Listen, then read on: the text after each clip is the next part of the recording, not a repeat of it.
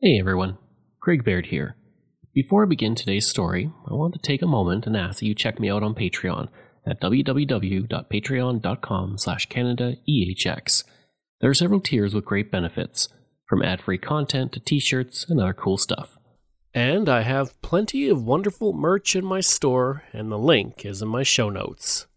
As well, if you're a fan of Canadian history, make sure you check out all of my shows, from John to Justin, Canadian History X, Canada, A Yearly Journey, and Pucks and Cups, along with Canada's Great War.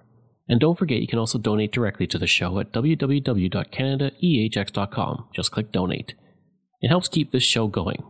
Okay, on with the show. I'm Craig Baird, and this is From John to Justin.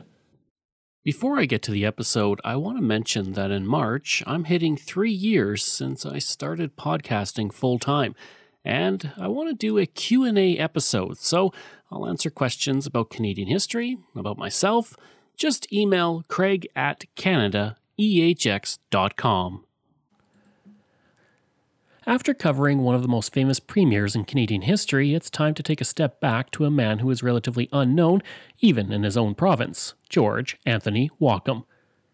Walkom was born in Ireland on November 15, 1834, one of 10 children. His family emigrated to Canada in 1847, where his father began to work for the Royal Engineers. Walkom began to study at McGill University, where he graduated with a law degree. Called to the bars of Lower and Upper Canada in 1858 and 1861, he didn't spend long in Eastern Canada apart from moving to Toronto, where he briefly founded a law firm with George Morphy. Drawn by the gold rush, he moved to British Columbia in 1862. Hoping to get into law, he was hit with a roadblock. He applied to Judge Matthew Begbie for admission to the bar, but Begbie preferred lawyers who were trained in Britain rather than Canada, and he refused to call Walkom to the bar. As a result, Walkom made a living advising plaintiffs informally. Eventually, Governor James Douglas was petitioned to allow Walkom to practice law. He sought an opinion from the Secretary of State for the Colonies, who thought it was beneficial to have lawyers trained in Canada practicing law in British Columbia. As a result, in June 1863, Governor Douglas passed the Legal Professions Act.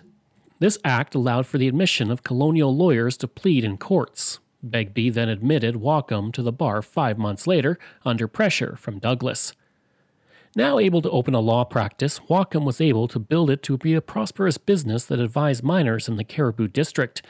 And almost immediately he got involved in politics when he was elected to the Colonial Assembly in 1864, and he served until 1866 and was then appointed to the Legislative Council, serving from 1866 to 1870. A supporter of Confederation like Amour de Cosmos, Walkom wanted British Columbia to join the new country of Canada. But despite his support, he had a minor role in the debate over joining Confederation, usually urging a cautious but firm approach in negotiations. He opposed the introduction of responsible government as he felt it would cause tensions between the mainland and Vancouver Island. Said to be short of stature, with a drooping mustache and eyeglasses, he was known to be a hard drinker.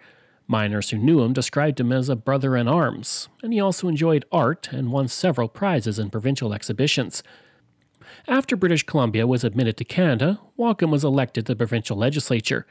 Under Premier John McCreat, he was appointed to be the Chief Commissioner of Land and Works, and after McCreat resigned, Walkom became the Attorney General under the premiership of Amour de Cosmos. And while the two worked together, Walkom was not overly fond of de Cosmos, stating that he had all the eccentricities of a comet without any of its brilliance. With de Cosmos also serving as a member of Parliament and often away, Walkom was often serving in his place as Premier.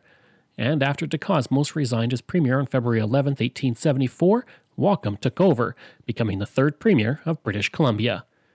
Lord Dufferin, the Governor-General, said of Walkom, "He is a lawyer in a small village and the son of a clerk in the Dominion Militia Department, so that in one's intercourse with him, one has to be on one's guard against the intellectual frailties engendered by his professional antecedents."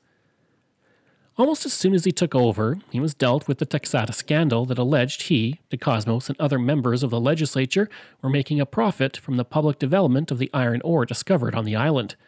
The Royal Commission found that there was insufficient evidence to charge anyone, though. And through it all, Walkom said he had no part in the scandal, stating, "I did not take silver for iron." But the air of corruption would hang over Walkom nonetheless. At the time, the Canadian government was moving slowly on building the railroad. With Sir John A. Macdonald out as Prime Minister after the Pacific Scandal of 1873, Alexander Mackenzie didn't seem to have the same zest for railway building as his predecessor. As Premier, Whatcom was thrust into the debate over the route through British Columbia, and some wanted it to go through the Yellowhead Pass, while others wanted it through the Kicking Horse Pass. James David Edgar arrived in British Columbia in March 1874. As a representative of the federal government, he proposed changes to the railway clause in the terms of union. Whatcom refused to give any consideration to this, but negotiations continued. Edgar stated the government would not build the railway immediately, but it would pursue surveys quickly and spend $1.5 million in railway construction in the province per year once the surveys were done. It would also build a telegraph line and wagon road before the railroad was completed. He also promised that a line would be constructed on Vancouver Island. Whatcom was still unhappy with the slow progress and began to publicly question the credentials of Edgar, asking what authority he truly had to make promises. Eventually, Edgar left British Columbia, and nothing was resolved. Whatcom kept pressuring the federal government to build a railway and fulfill its promise when it admitted British Columbia into Confederation. Alexander Mackenzie asked Whatcom to present proposals on paper, and Whatcom sent a hostile memorandum and then left for London, where he spoke with British officials of the failure of the government to live up to its promises. Lord Dufferin was having none of this and wrote, "Mr. Whatcom will make no difficulties and will hurry back to British Columbia across the bridge of gold we have built for him with the greatest expedition." Whatcom also pushed against the size of reserves for the indigenous people of the province, and he argued there should be no land title for the indigenous. At the time, the federal government offered 80 acres per family, and Whatcom eventually scaled back on his stance to prevent any documentation of the grievances of the indigenous people from being made public. Unfortunately for Whatcom, the failure to get the railway built in a timely manner hurt him going into the 1875 election, where he carried the baggage of the failure. There was also the issue of the growing debts of the province due to big public work projects. Whatcom was re-elected, though, but his government was not as strong as before, and there was anger among voters that he had plunged the province into debt. Lord Dufferin was not unhappy about the loss, stating about Whatcom, "He and all his family have a worldwide reputation for lying." Financial difficulties continued, and in early 1876, Whatcom lost a motion of no confidence, and his time as premier came to an end. Briefly. He spent the next 2 years serving as a leader of the opposition, but the issues that sunk his first premiership continued, and eventually took down the new premier, Andrew Charles Elliott, in 1878.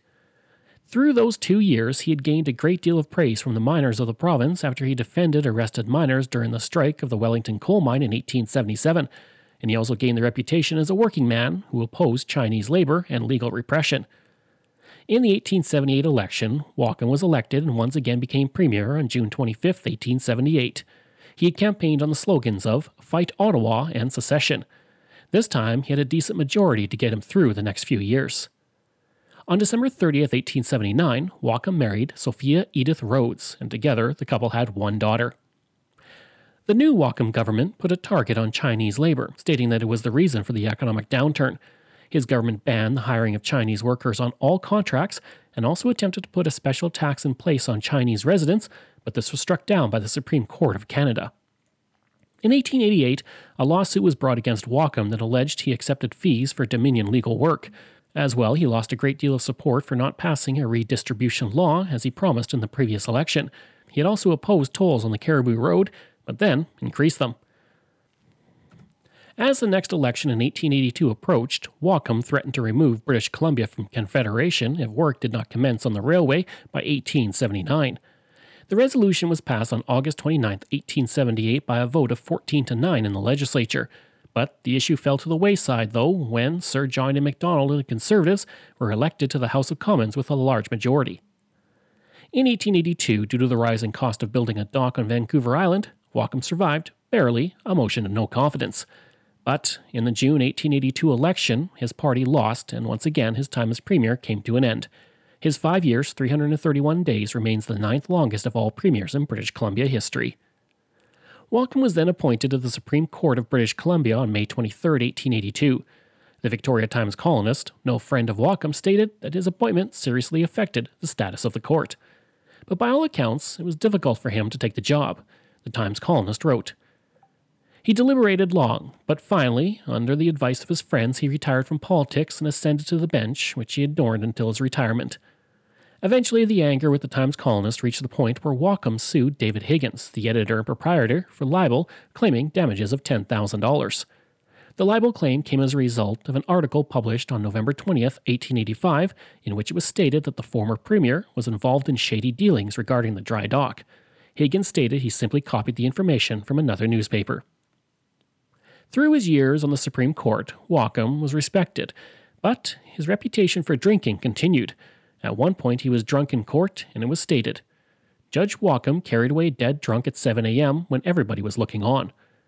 Whatcom had recovered enough by 10:30 a.m. that he was able to oversee cases for, quite ironically, public intoxication. In November 1898, Whatcom was honored with a banquet by the prominent citizens of Victoria, who thanked him for his long service to the province dating back to 1862. Whatcom remained on the Supreme Court until 1904 when he retired. By this point, his reputation in British Columbia was excellent, and many felt that he had helped the province move through its early years with perseverance and statecraft. The Vancouver Daily Province stated that he had a lasting reputation as an able jurist. Another newspaper said he was one of the brightest ornaments of British Columbia judiciary. The last years of his life were quiet and, by all accounts, boring for Whatcom. The Vancouver Daily World wrote, "Of late years, the lack of active work to which he had been accustomed from his earliest days had told upon his system, and his enforced leisure was thoroughly repugnant to him. In late 1907, he took ill, and despite constant medical attention, his condition slowly worsened, and he passed away on January 13, 1908 in Victoria after a short illness." The Times-Colonist wrote, "Death last night removed one of the most outstanding figures in the public life of this province." I hope you enjoyed that episode and our look at George Whatcom. Information from Canadian Encyclopedia, Grand Lodge of British Columbia and Yukon, Biography, Wikipedia, The National Dream, The Last Spike, The Vancouver Province, Vancouver Daily World, and the Victoria Times-Colonist. If this is your first time listening and you like what you heard, please take a moment and give us a 5-star review to help other people find these amazing stories. And there are so many you can sink your teeth into. We also love hearing from you, so if you have a show topic you want me to cover, email me at craig@canadaehx.com or stop by my website and social media. I'll include all of those links in the show notes.